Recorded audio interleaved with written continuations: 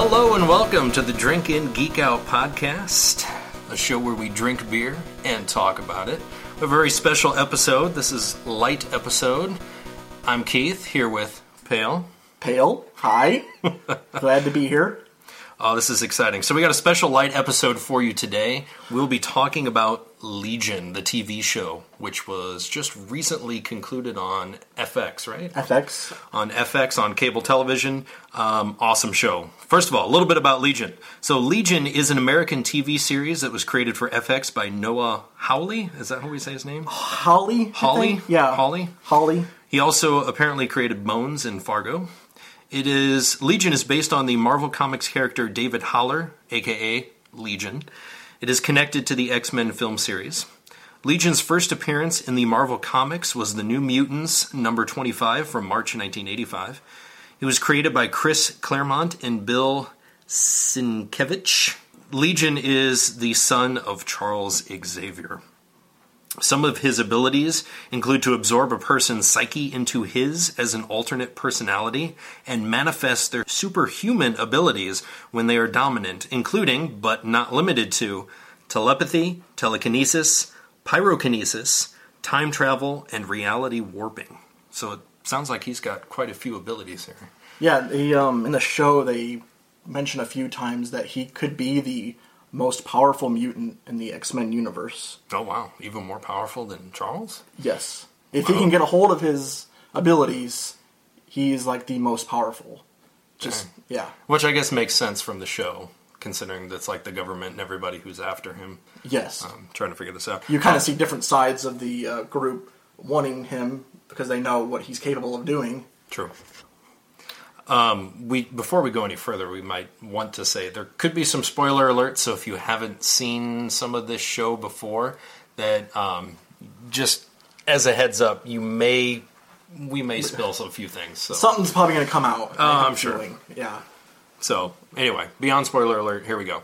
Paul, tell us a little bit about some of the characters that we got. All right, well, there's several good characters in this show I would like to mention. We have David Haller, who is played by Dan Stevens. Mm-hmm. He is the main character. He is the mutant son of Charles Xavier. Haller was diagnosed with schizophrenia at a young age and meets the girl of his dreams in a psychiatric hospital. The character possesses various psychic abilities, including telepathy and telekinesis. Stevens joined the series because of showrunner Noah Hawley's involvement and did extensive research on mental health to prepare for the role, talking to both mentally ill persons and doctors. Hawley and the cast kept secrets from Stevens about the character and plot so that he could identify what Haller's confusion about himself and reality. We also have Sydney Barrett, who is David's girlfriend. Mm-hmm. I like her. Yeah, I like her a lot too. She's awesome. Yeah. She's played by Rachel Keller. She's a young woman who becomes Haller's girlfriend. Sid's mind trades places with that of anyone she touches, mm-hmm. with hers entering their body and vice versa. We see that in the show, which is really interesting. She reminds me of, isn't that Rogue? Whoever she touches, she kills. Mm-hmm. But in this case, Sydney, whenever she touches someone, she becomes them. They like trade places. They do like a Freaky Friday situation, like that Freaky Friday That's movie. True. Yep. And they just, the bodies stay the same, but like mentally and like the mind and everything just kind of flips. Yeah. That's weird. Really weird, yeah. Because of her abilities, the character is portrayed as withdrawn, the opposite of Keller's breakout performance in the second season of Hawley's Fargo. She is named after Roger Syd Barrett of the rock band Pink Floyd, whose music was an important influence on the series for Hawley. Wow. So you'll notice that as we go on, there's quite a few influences from Pink Floyd, which I guess their music is weird. Yeah. Which, I can see that now. Yeah. Teamed up with this show, It makes sense. We have Lenny Busker. Oh, Lenny, who is David's best friend, basically. Mm-hmm. She's played by Aubrey Plaza. Haller's friend and possible optimist, despite a history of drug and alcohol abuse. The character dies in the first episode, Spoiler. Sorry. But returns as one form of the powerful mutant Amal Farouk, Shadow King. The Shadow King. We see, I think that happens about episode 6 or 7, I believe. Who appears in Haller's mind using several forms in addition to Busker. Busker was originally written for a middle-aged man. I don't know if you knew that. Yeah.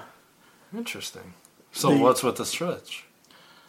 She thought she was doing the part of Sydney. Okay. And she didn't realize it had already been casted for Sydney. So Noah Hawley said, okay, well, you can be Lester. Or, Lenny. Sorry, Lenny. Not Lester.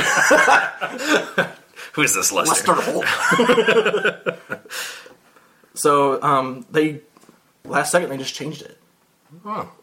Weird. I don't think they did any rewrites. They just... Well, they made a good choice with that, because Aubrey, she did an amazing job with this role. I can't imagine, like, a middle-aged man being, like, best friends with David. Like, no, not at all. The dynamic would just be, like, way different. Very different. Weird. Yeah, she did an awesome job. Yeah. However, Plaza insisted that the character's dialogue not be changed for her, instead choosing to play the character as both male and female, which I can kind of see that too. She portrays kind of male qualities a little bit. The way they have her in the show, yeah. The way she acts, like her demeanor or something. Her demeanor and everything, yeah. Yeah. Absolutely. This led to Busker making crass remarks about women and muttering vintage phrases. We also have Carrie Loudermilk, who is the mutant scientist. Okay. We saw him in episode 2. Mm-hmm. He was running tests, and David was in that bed doing tests on his brain, and he had made a comment to David, which was really odd, and David was like, "Oh, well, thank you." It's like, I don't know if that was a compliment, but he took it as a compliment. And he's got, like, weird split personality. He's like two people in one, right? Right. So we'll just jump right into the next character. Carrie, is male, and then there's a Carrie female, who is supposedly his daughter. They are one and the same person. Yeah. But they kind of can operate in two different bodies. But They can split, but they can come back together. And when they come back together, it's like they heal with each other, but when they're split, they're only split for a certain amount of time. It's kind of like split personality, because she's like the kick-ass, I'm going to, fight, I want to fight and destroy something. Mm-hmm. And he's more the pacifist, I'm not going to fight, I'm going to be peaceful and nerdy scientist type guy. So she's the fighter, he's the lover, basically, which it works really well. It worked well. I mean, they were great together, these two actors. Mm-hmm. We have Ptonomy Wallace, played by Jeremy Harris. He was the black gentleman. Oh, yes. Who could enter other people's dreams? Or minds? Memories. Memories, that's right. He was the memory specialist. Memory guy. We see him in episode 2. Kind of him and Melanie were going into David's memories. Mm-hmm. Just trying to figure out his past, his childhood. We see David's kind of holding back some of his memories. Mm-hmm. There's something he's hiding. There is, and he struggles to find it, which is where we get a first glimpse, I think, of David's power. That we see him because this guy's like, we should be able to access this. I can't get through. I don't know what's going on. It shows us how strong David really is, that he has control over this guy in his own psyche, and it's just like, it's mind-blowing. Mind-blowing is a good word for it. It's just surreal. Mm-hmm. A little bit about Ptonomy. He's a former child prodigy, one of Bird's specialists, a memory artist. Ptonomy remembers everything and has the ability to take people back in their own memories. Which really that's a really fascinating power. It is. And it's like he has his own memory. I think he keeps going back to, if I remember correctly, like his mom, like before she passes away. Spoiler alert. and just like relives those happy times over and over again. That's like his safe zone. But it's nice that he branches out and helps other people too, that he can help them relive their past memories. Yeah, absolutely. So we mentioned Carrie Loudermilk, the female Carrie. She is a savant who lives inside Carrie's body. Their mutant power allows them to coexist in one body or to become separate physical persons. Carrie only ages when she is outside Carrie, leaving her physically much younger than he is. We also have Amy Haller, who is David's sister, older sister, played by Katie Aselton. David's older sister, who tries to remain positive despite his history of mental illness. Holly said that she defined herself as normal against her brother. She finds herself being looked at as if she might be crazy as well. Because she's trying to figure all this stuff out too, just as much as David is. Yeah. And the whole story unfolds. So yeah, she's completely lost it. Doesn't know what's going on. Yeah. Much like the viewers. Yeah, like we all were. I feel like I can relate. And Melanie Bird, who played by Jean Smart. She's the psychiatrist, basically. Smart joined the series immediately when asked by Holly, despite knowing nothing about the show and its source material due to her previous Emmy-nominated work with him on the second season of Fargo. She knew nothing about the show. Wow. She's just like, yep. Sure, I'll do it. Yep, I'm jumping in. Let's do it. I really like her character because it's like she's the leader of these mutants. I feel like this is before mutants are like really discovered. This is like back in the time we're trying to figure all this stuff out, and she like leads this band of mutants. Not so much like a school, but it kind of is, to a point where they're trying to find their powers and find things, and they're just trying to stay away from the government who are constantly hunting them down. Yeah. Let's jump right into the premise of the story. David Haller, our main character here, Legion, was diagnosed with schizophrenia at a young age and has been a patient in various psychiatric hospitals since. After Haller has an encounter with a fellow psychiatric patient, he is confronted with the possibility that there may be more to him than mental illness. And I believe that's right where the show begins, where he is meeting with all these different people and they're trying to understand him. And then we think, does this guy have just mental illness or is it something more? But of course we all know because we know what the show's called. So with that, Paul, tell us a little bit about the first couple episodes. So we see a young David growing up. He's doing child activities, prom, like riding a bicycle, hanging out with friends. Playing in the field with his sister, I believe. There's that big scene they keep going back to, like running in the field. Yeah. Yeah. Yep. And obviously something is bothering him. He's hearing a lot of voices. You see that a lot in a lot of the flashbacks. Him hearing voices and not understanding what's going on. And so we see that go through, and we see him sitting in a room with his older sister comes for his birthday. She brings him a cupcake with a candle on it. She tries to give him the cupcake. He goes, you can't bring that in here.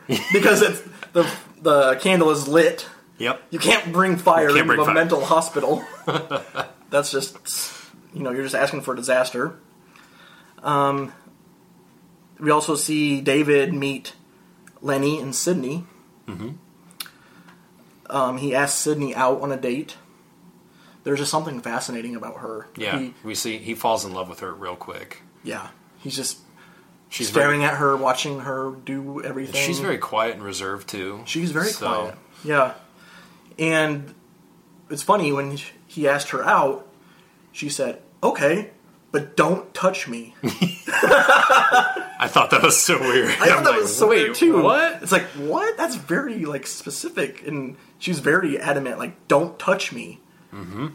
Makes sense now. Yeah. So they go on a date. They get dinner. And then we see, in the timeline, we see them jump ahead. David is talking with that government official, in that interrogation room. Yep. To me, he looks like David Schwimmer He from does. Friends. Oh my gosh. You're right, he does. Yeah. Oh, I didn't even think about that. Also, Sydney looks like a young Alicia Silverstone. Yes. Definitely. I thought that, definitely. Yeah. Yep. It's just so weird. But we know that they're not those people. They're, so he's in an interrogation room with the government official. They're trying to ask him questions about his illness. Yeah. As they dub it. Dub it, yeah. Trying to get information. They're obviously very interested in who he is. He gets very frustrated. He's at the point where he's just done with it. He just Right. I think this government official, he's like trying to keep him calm because they know exactly that he has like this ability, this power, and he's very dangerous. And this guy is like there trying, hey, I'm your friend. Let's talk about it. Hey, stay calm. Because they know at any moment, because I think at one scene, like outside that interrogation room, they have like a whole freaking army like surrounding the place, Yes. ready to blow it up and They ready have to a like huge pull a setup. trigger. Yeah. Ready to kill him in case he snaps and goes completely psycho. So they know his capabilities and what he's capable of doing. David himself, he's completely in the dark. He has no idea. Yeah. Which is really cool. Which is really cool. It's very innocent because he has no idea what he's capable of. And there was like a moment where he was like hulking out almost. Yeah. And you're like, oh shit, things are going to get really crazy. It's like he picked up the pen or whatever on the desk or whatever it was and like... He used his mind, the pen, shot it right into the guy's face. Like right through his cheek or Right, something. yeah, right into his cheek. And basically flipped the entire table. Oh, yeah. You remember that? It was like slow-mo. The table went. Everything else just like exploded in the room. Yes. Oh, it was awesome. It was a beautiful moment. Like, it was slow-mo, just flipping the table, everything flying. I loved it. So after the interrogation scene... After the interrogation, we see Sydney leaving the hospital. And we see David running to say goodbye. And they kiss. And at that moment... Well, he kisses her. She knows, don't she touch knows, me. don't touch me. But he kisses her, and basically they flip. Right there, they flip roles. Yep. And we see that later on in the show. So David is inside of Sydney's body, goes out, and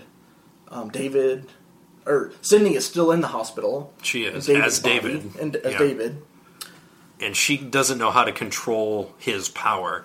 And she snaps and goes psycho and just like freaking, like, I don't want to say kills everyone, but pretty much like kills a lot of people and closes off the doorway to all the patient rooms.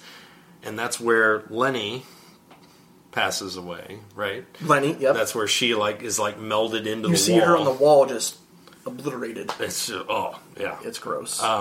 but it's like so bizarre because she is now David and can't control his power and just like lets it all loose and it just messes up that whole hospital. Yeah. And it's I remember when I first saw it, I had no idea what was going on. I'm like, why can't he control this? What's happening? Yeah. And then you see it as the story progresses a little bit later. Yeah. So we see a moment where David visits his sister. And then we see Lenny come as like not herself, but as like kind of a vision or I don't know how you want to put it. Like a self-conscious thing that no one else can see, but only David can because she's in his mind. Yeah. Like his psyche is like talking to him. Yeah, he's self-projecting that so he can talk to her. Exactly. And she's like, "You killed me, bro." Like, letting him know, like, you fucking killed me. Like, you messed up. You also see later on, Sydney is actually she's with Melanie's people, I believe. Melanie Bird's Yes, she was undercover people. this entire She's time. undercover. And I think that's why she was in the hospital to begin with. To get him. Because we see a moment also where the government official, his name's Clark. We figured that out later on. Yeah. Clark. We see Clark come out of the car with Melanie and Patanomy And it's bizarre. It's bizarre. Yeah, my first watching it, I wasn't putting everything together. I was pretty lost. So they capture David, and there's a moment also where we see a flashback of David. He's running from Autonomy and the Carrie girl, and it was actually a memory of him walking up to the hospital in the beginning, and Sydney's there as just in his head, and she's like letting him know, "Hey, we're gonna come for you. You need to slide in the chair into the pool." And so we see that happen. He starts to kind of lean forward in his chair, and he's like looking around, and he slides into the water, and you see all the guns going off. Just like this huge explosion and fire. You see like all this fire going on, and then you see like Chris bodies burnt, like falling into the pool. It's great when he gets out of the pool. Then it's like she's there, and you look around, and all these like torched, crispy bodies and skeletons. Just like, what the hell happened? What the hell happened? And it's her with a bunch of other mutants there. And Melanie was there at the time, right? Or no, she stayed behind. I think it was just the crew. It was just the crew. So it was just the crew of all these superhuman X-Men people that were coming in and using their powers. And they escape from there. You've got this guy who can like control objects, I think. It's like he grabs like these soldiers and just like flings them. He's just flinging them, throwing them. Oh, that was so cool. That was sweet. I don't know who else was there. Him, I know Autonomy was there, but he was just kind of making sure. Yeah, David he just had a gun. Safe. He was just shooting. Yeah. Yeah. The girl Carrie was with him, just kind of making sure David's so fine. Yep. And then Sydney was also there. Yeah, that's right. As well. All right, so they get back, and this is where he meets Melanie, right? Melanie, and they come off a boat, don't they? I think so. Yeah, they were on shore somewhere. I think they had a boat come get David.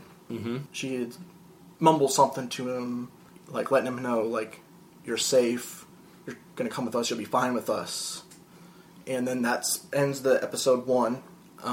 Episode 1, there also, you see the fat dude. Yes. So we get hints at the fat dude, aka bad guy, in this whole thing. I remember the first time I saw him, like, what the hell was that? Because it's like little glimpses that you get here and there, but it's like this creepy looking fat dude with like 4 chins, yellow eyes, and it's just like he blinks every so often, just appears in David's psyche and all his memories.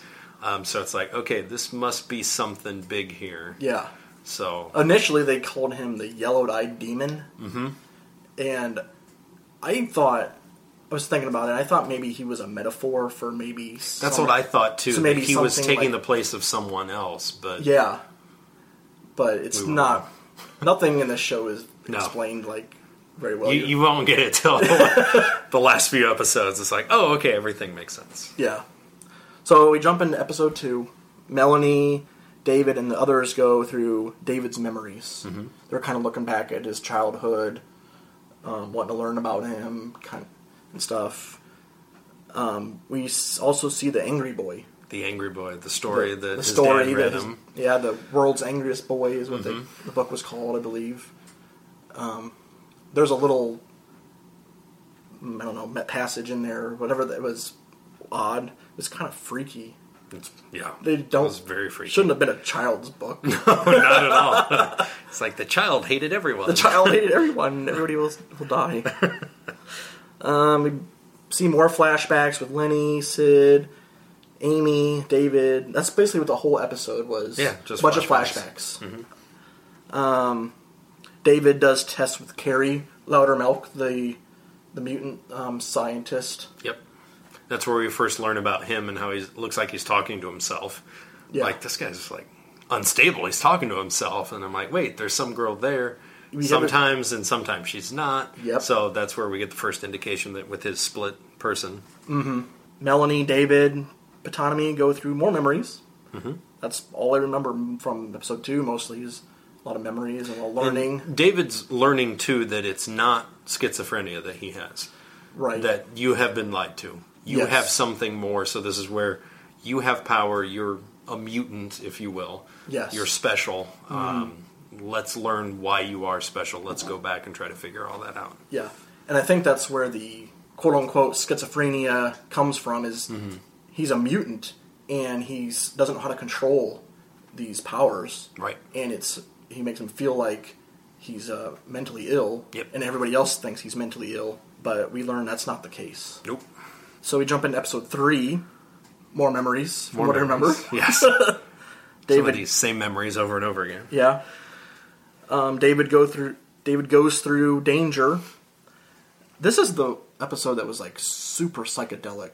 Mm-hmm. Do you remember? Mm-hmm. Like, it was just, the whole episode was focused on David's just psychological behavior and more memories, just more things that he's scared of. Yep. There was a lot of visually and special effecty stuff going on to kind of make you feel like, at one point I thought I was on LSD.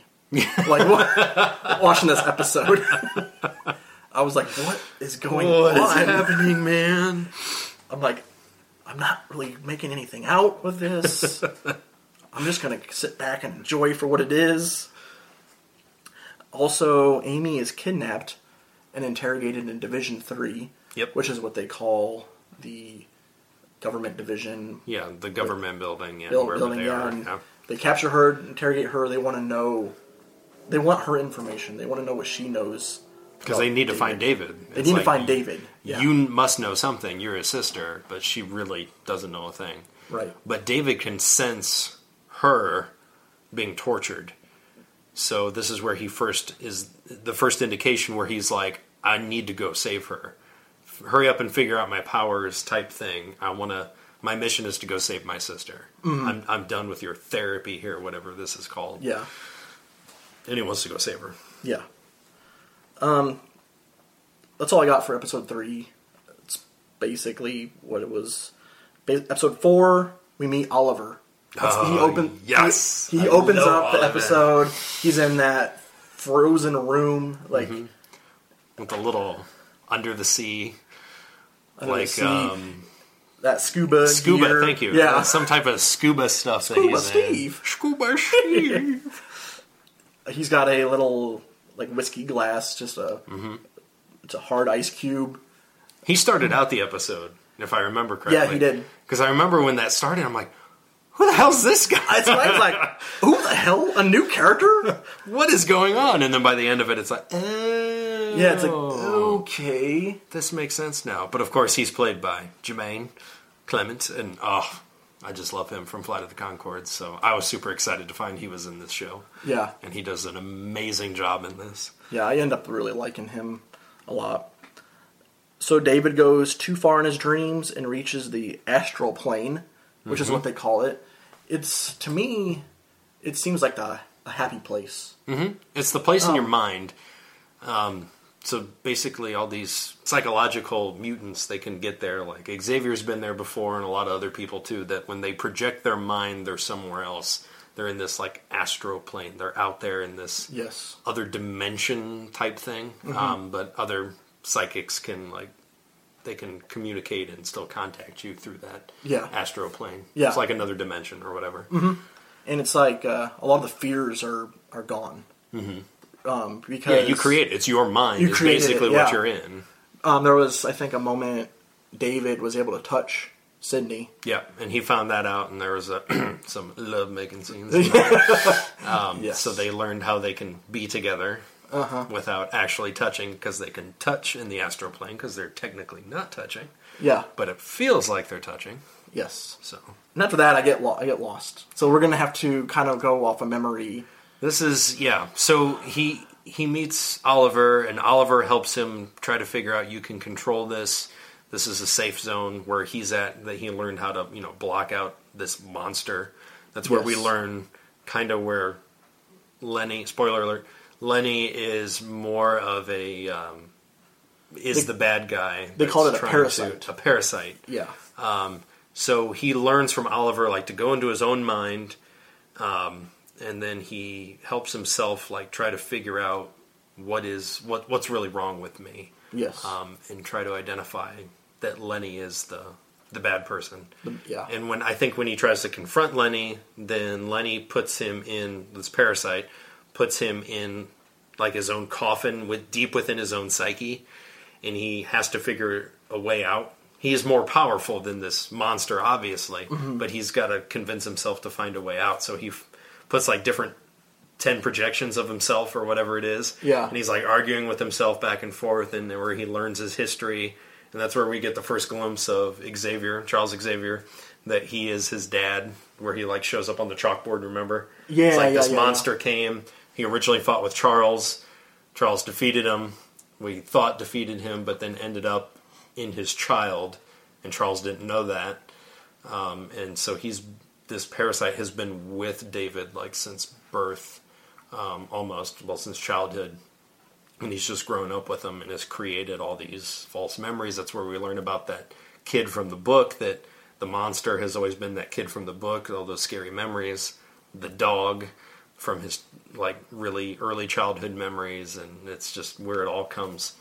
And it's where him trying to figure this out, figure out his past, and to gain control of his powers and try to take over this monster once and for all. Yep. So it's just, it's awesome because he eventually pulls in like everyone else, all the other characters. He pulls into this astral plane while they're trying to fight this monster, trying to fight Lenny. And it's just, I don't know, it's amazing. It's so deep. It's almost like Inception, a dream within a dream. That's what, yeah, Inception, it's like hard to figure out what's reality and what's like make-believe. Yep.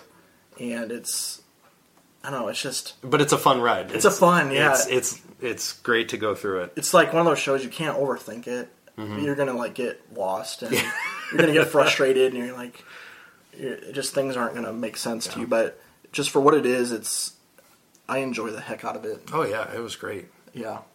Because they just left you hanging each episode. It's like, okay, how is he going to figure this out? Is he going to get control of his powers?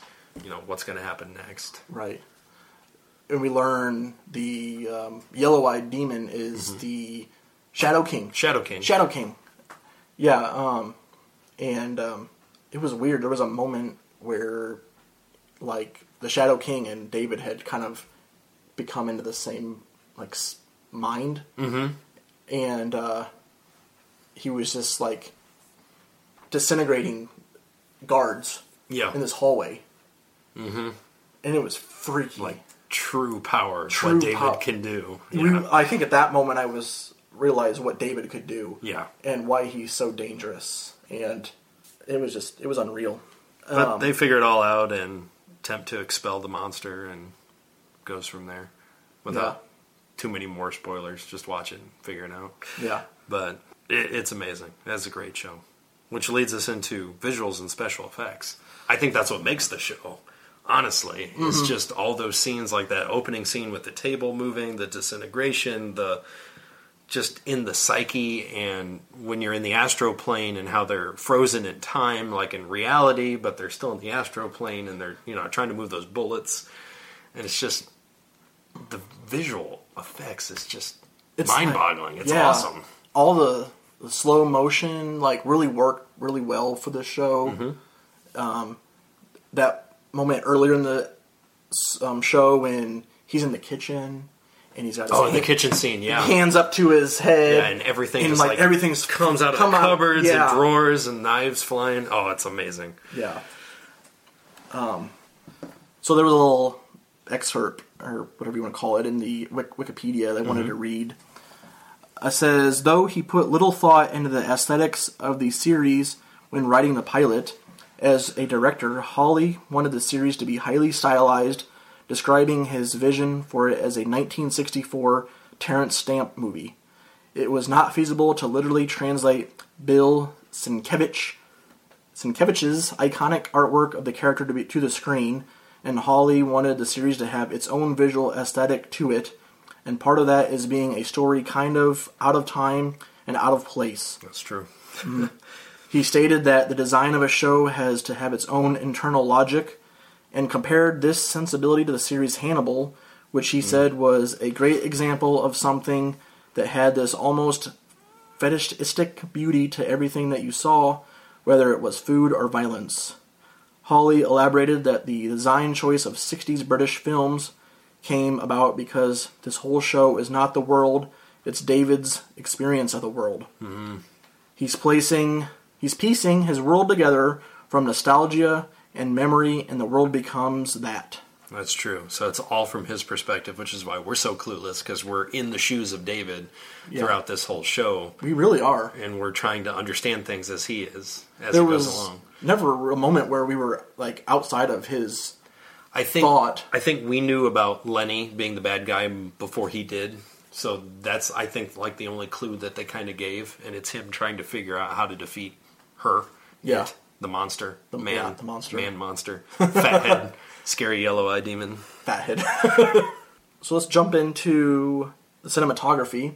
Kind of goes hand in hand with the visuals, I think. Absolutely. Again, we see a lot of close-up and kind of... Really, there was times I felt like they just slapped a GoPro on David. Yeah, that's true. It's all from his perspective. Yeah. That's true. They really focused on you feeling his experiences in this show. And the actor, he did a great job. I mean, he was amazing in this. He was. As we can see with just the visual clues on his face about how he was trying to understand things. And his confused looks versus happy looks. And he did a great job. He really did, yeah. So I really liked the cinematography. That was done by Dana Gonzalez. Mm-hmm. I don't know her personally. Nope. Of course. I don't know anything she's I don't done. know any of these people personally. Nope, we don't know these people personally. She may be Canadian since it was filmed in Vancouver. Yeah, filmed in Vancouver.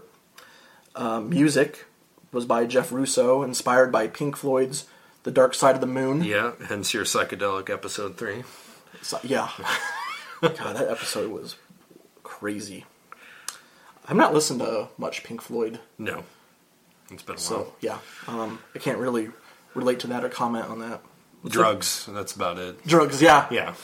Yeah, they are... You get high and you listen to that. You got high and you listen to Pink Floyd, and... Everything makes sense. Were they the ones that did Stairway to Heaven, or... No. No, that was Led Zeppelin. That was Led Zeppelin. Yeah, that was another drug-induced song. No, the 70s.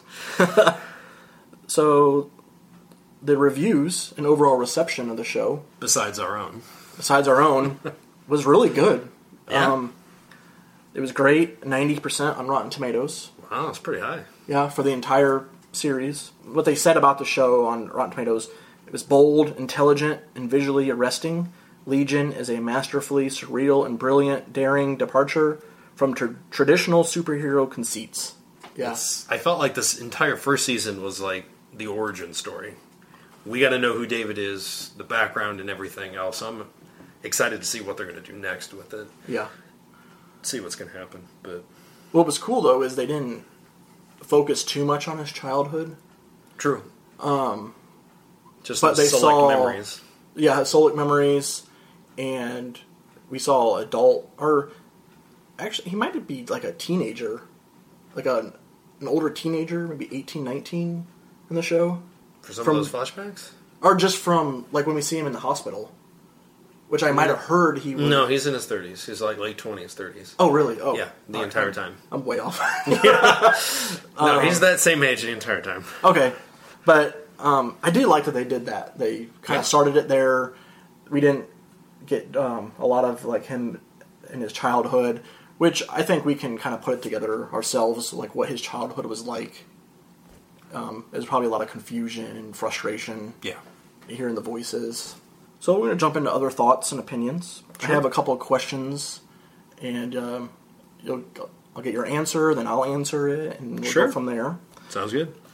First question I got is, what was your favorite moment from the show?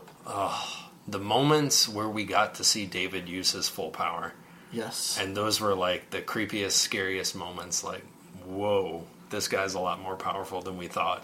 Like when you said the whole melting of the guards and just like melting people into the wall, and it's amazing what he's capable of doing. Yeah, like I mentioned, when him and that Shadow, or the Shadow King, kind of come together, and he just disintegrated those people. Like, that was insane. There was also a moment they were, I think it was episode 4 maybe, they were outside of the Division 3 building. Oh, yeah, with all the guards. And you see them, like, their legs sticking out of the ground. That's just like, ugh.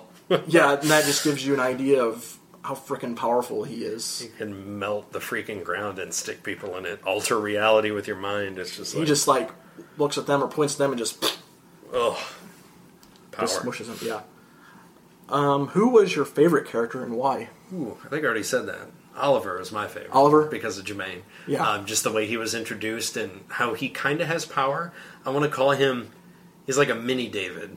It's like he has control of the astral plane, like he understands it, and he really helped David develop that, but not quite as powerful, Right. obviously, as David, but he Yeah. was like the first one to discover this astral plane, because he discovered it, but he was stuck in there and he couldn't get out. Yeah. He didn't know how to get out, but he knew everything about the inside, he just didn't know an exit strategy. Yeah. Until David came along to help him get Yeah. out. He was awesome. I liked him a lot.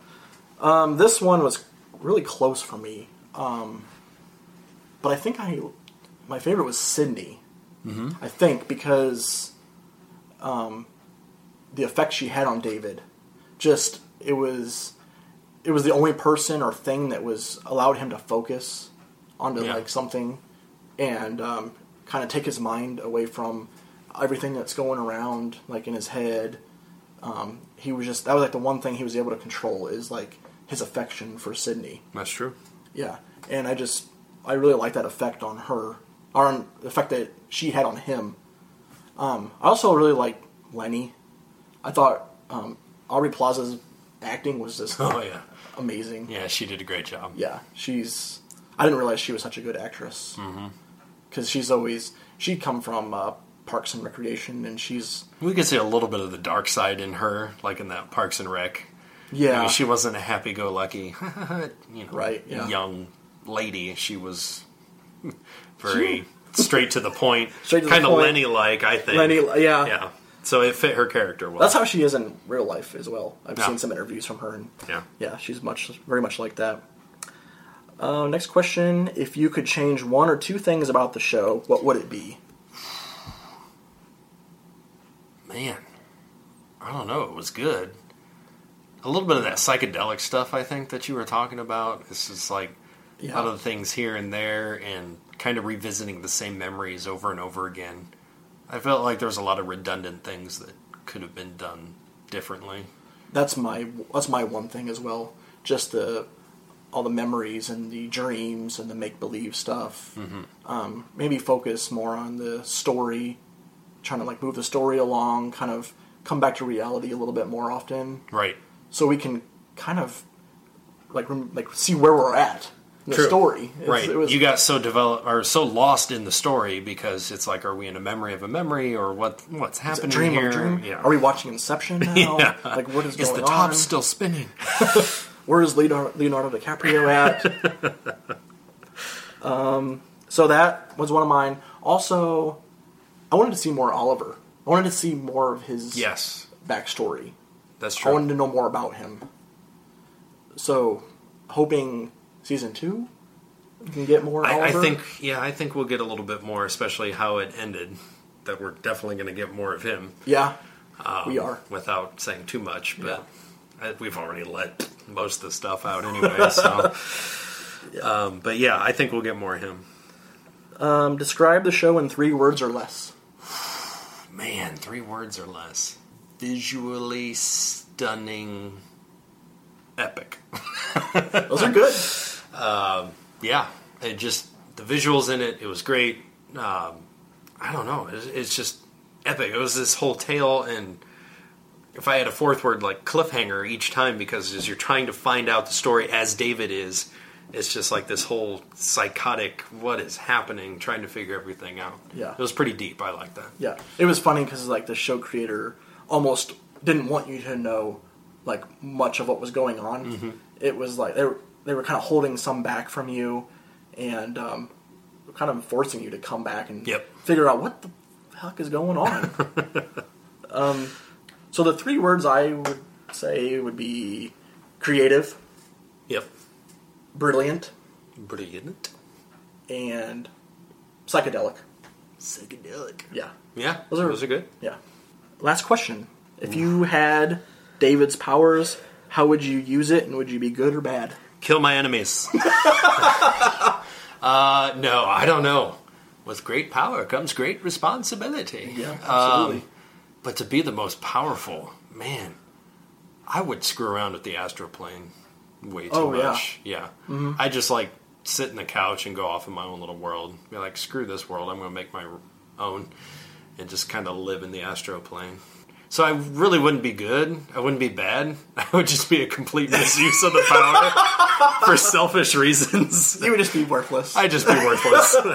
Just doing your own thing. I'd help people, but I'd have to find some me time. You would shut off gravity and just float around. And just float around. Float around with the beer in your hand. And anybody that pisses me off, just melt you into the sidewalk.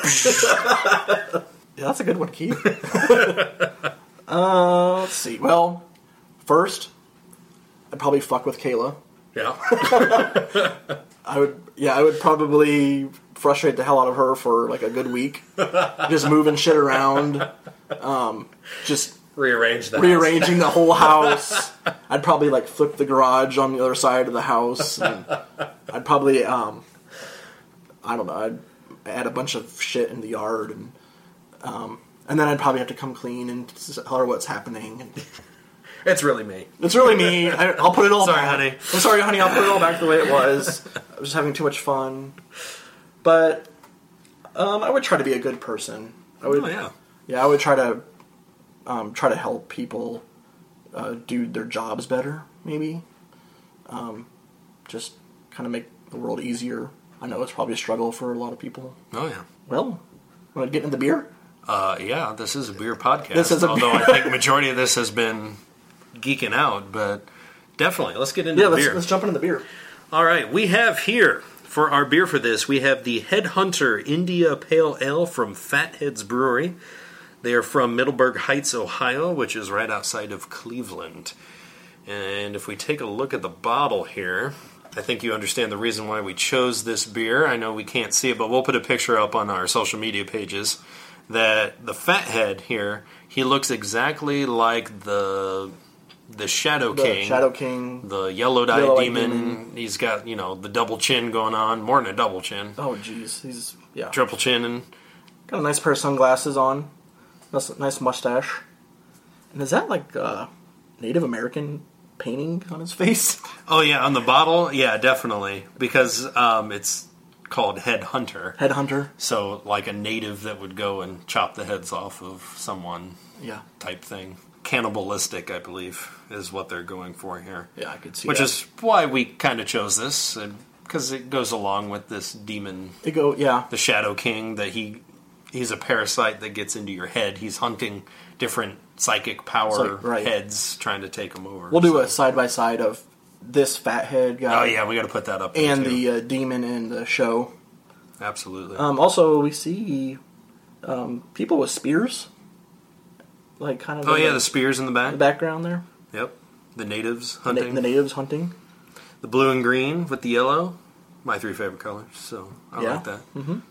I think all their beers, they have this little Fathead guy, because the cap has the same logo. Yeah, he's the mascot. The mascot, if you will. The brewery, I guess. Well, a little bit about this beer. It says, no other ingredient stirs the passion of a master brewer like the hop. Inspired by this legendary flower, we challenged ourselves to create a world-class IPA.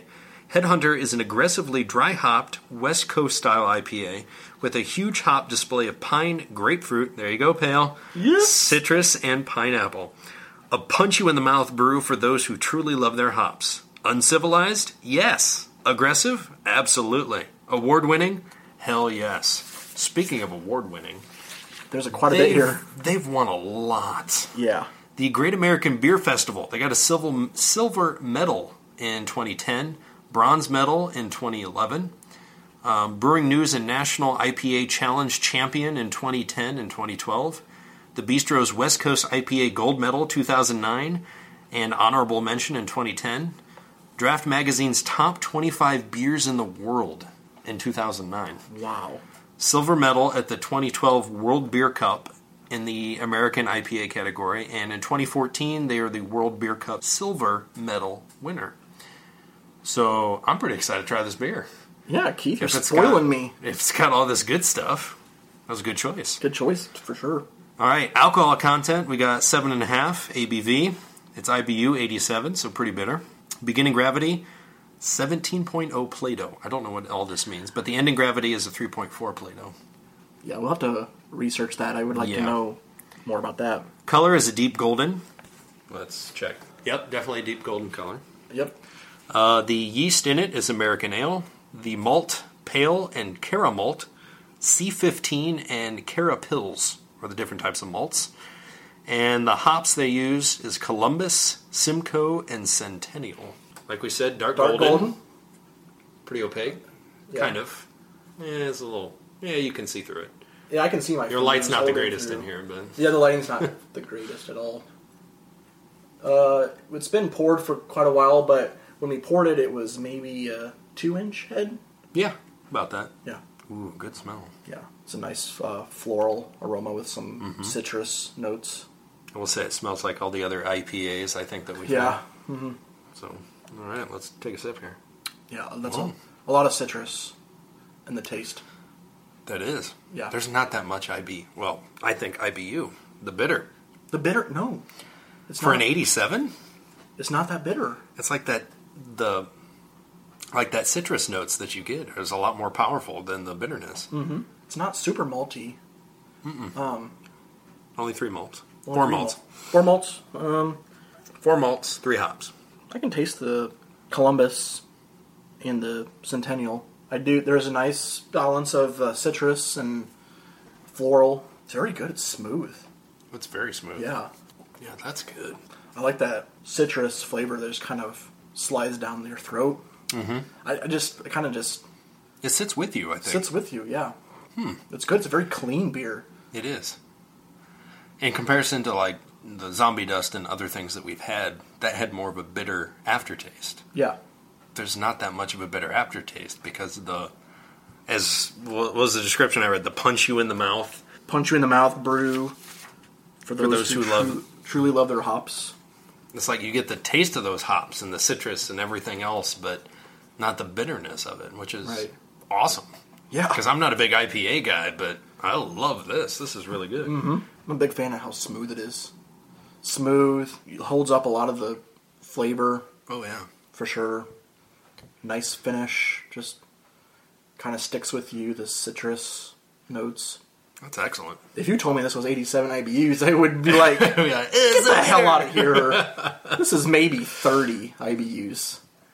Yeah, I wonder their brew process and how they did that to like double up the flavor, but not the bitter, but still have it at an 87 IBU. Right.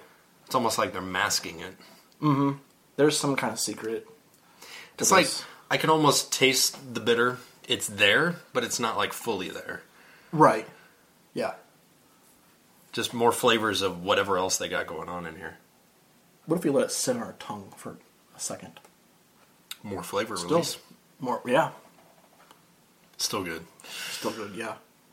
This is excellent. I'm a big fan. Absolutely. I've seen this in the store for a while. And then when I travel through Ohio, I see it more so over there. Obviously, now that I know that they're from Cleveland, outside the Cleveland area. Mm-hmm. But just slowly coming to the Fort Wayne area. Got it at the local Kroger. They had this and another one. They had a session IPA that they had available. But those were the only 2 that they had. Okay. They have so many. If you look on their website, they have pretty much everything. They got their own browns. Red IPAs, I'm sure. They got everything. Ambers. I've tried a blueberry from them. Oh, you have? Yeah. That's right. They did have the blueberry out there. It was a 4th of July a couple of years ago. That's a seasonal one. Yeah. It was good. Good. It was better than the Wild Blue. Ugh. You know? Yeah. Yeah, but it doesn't take much to get better than Wild Blue. That's true. But that was a long time ago I had that, but But their blueberry, the Fatheads blueberry, was pretty solid. I'm going to mention some of the reviews. Sure, yeah. On this. If we looked up Beer Advocate, this may be the highest I think we've ever done. Oh, on Beer for Advocate. sure. Beer snobs, as Dustin would say. 99 overall and 100 in style. And I remember looking this up. They are in the top 50 IPAs that have been rated on Beer Advocate. I think they're like, oddly enough, only 39. So Really? we have 38 more IPAs to try on this supposedly high-rated list. But I know, yeah, this is good. I feel special, like, getting a hold of this and trying this. We're talking, like, nationwide or pretty much, like, worldwide. Whatever's been rated on Beer Advocate, Yeah. apparently. So whatever's on there, it's got the most ratings. Yeah. So it's part of their top 50. Globally, that's got to be, like, pretty much everything. Like, Yeah. You looked up, see what other people say? I'll take a look at Untapped. I have checked this in before. At Brewhaven last year. Really? Yeah. It was just a 2-ounce tasting, but I gave it a 4 back then. Out of a day of heavy drinking Out of a that day you of don't heavy remember. drinking. Yeah. When you go to those tastings, It's hard to... it's hard to really get a good gauge of what's good. I mean, you know kind of what's good, but it's just hard to give it a rating Yeah, definitely. when you're only getting 2 ounces, and it's like back to back to back, different beers. I had 3 friends, average out about 4.5. Oh, That's good. Out of 78,000 ratings, it got a 4 out of 5. solid. This is all on Solid Untapped. 4, yeah. Anything good what people say? Not really, just some of the simple things. Like, I could drink this all day. Great beer for the Stanley Cup Finals. Oh, yeah. I suppose that's going on. Someone said real good IPA. I agree. It's a really good IPA. It's solid. A lot of 4.5s and 5s. Quite a few 5s I'm seeing.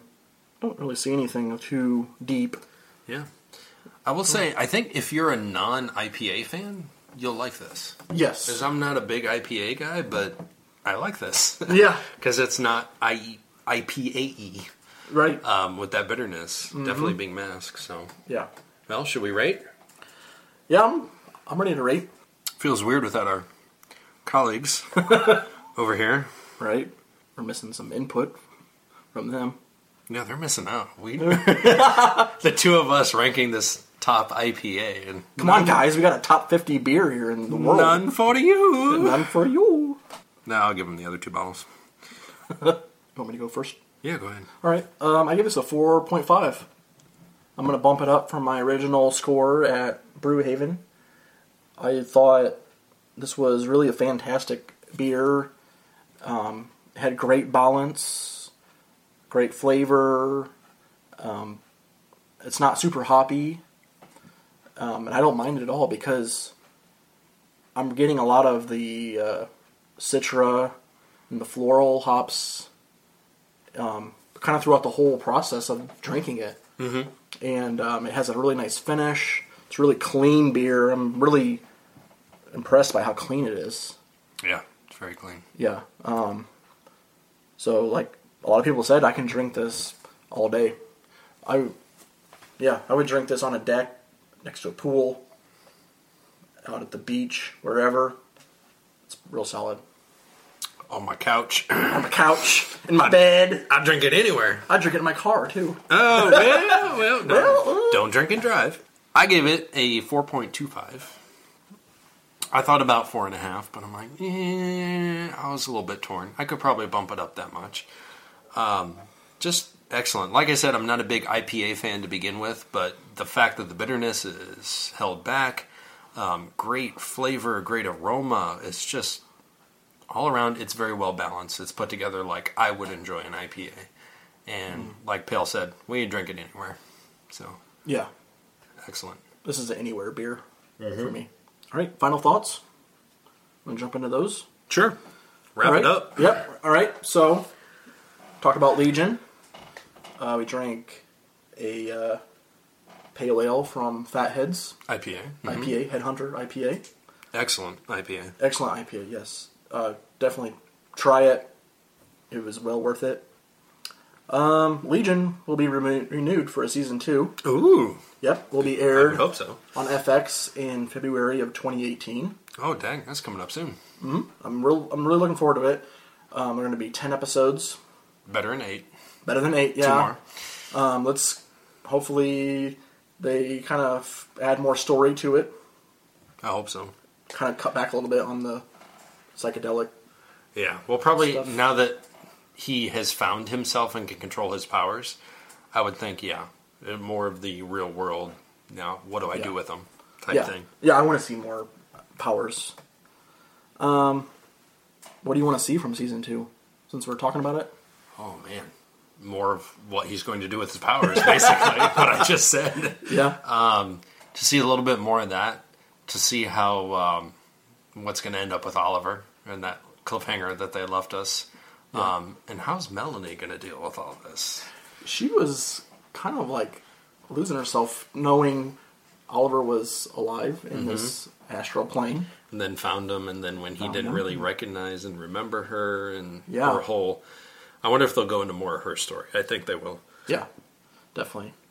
One thing, when I was looking through the Wikipedia for getting information on the show, I came across something that Noah Hawley said. He hinted at Charles Xavier appearing in the series. Ooh. Whether that's true or not, it could happen because it's a shared universe between That's true. I mean, TV and the he film. kind of said it's a parallel universe, but I mean, he's still part of it. I don't know.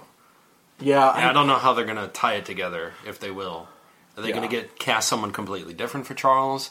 Will they get the guy from the new series? James McAvoy. Yeah, they're not going to get old Do fart you really Patrick. think Patrick Stewart would come do this No, he'd little be cameo? He and- would be way too old. That's too old at that time. Yeah. I think they'd probably try to old the new guy. Yeah, I think they would Make try him to, look old. They would age James McAvoy. Thank you. I couldn't remember his name. Yeah, I could see that happening. I could also see lower name mutants coming into the show. That we would have heard the name, but we don't really know a lot about them. Just to kind of keep it together, kind of keep that connection between the TV True.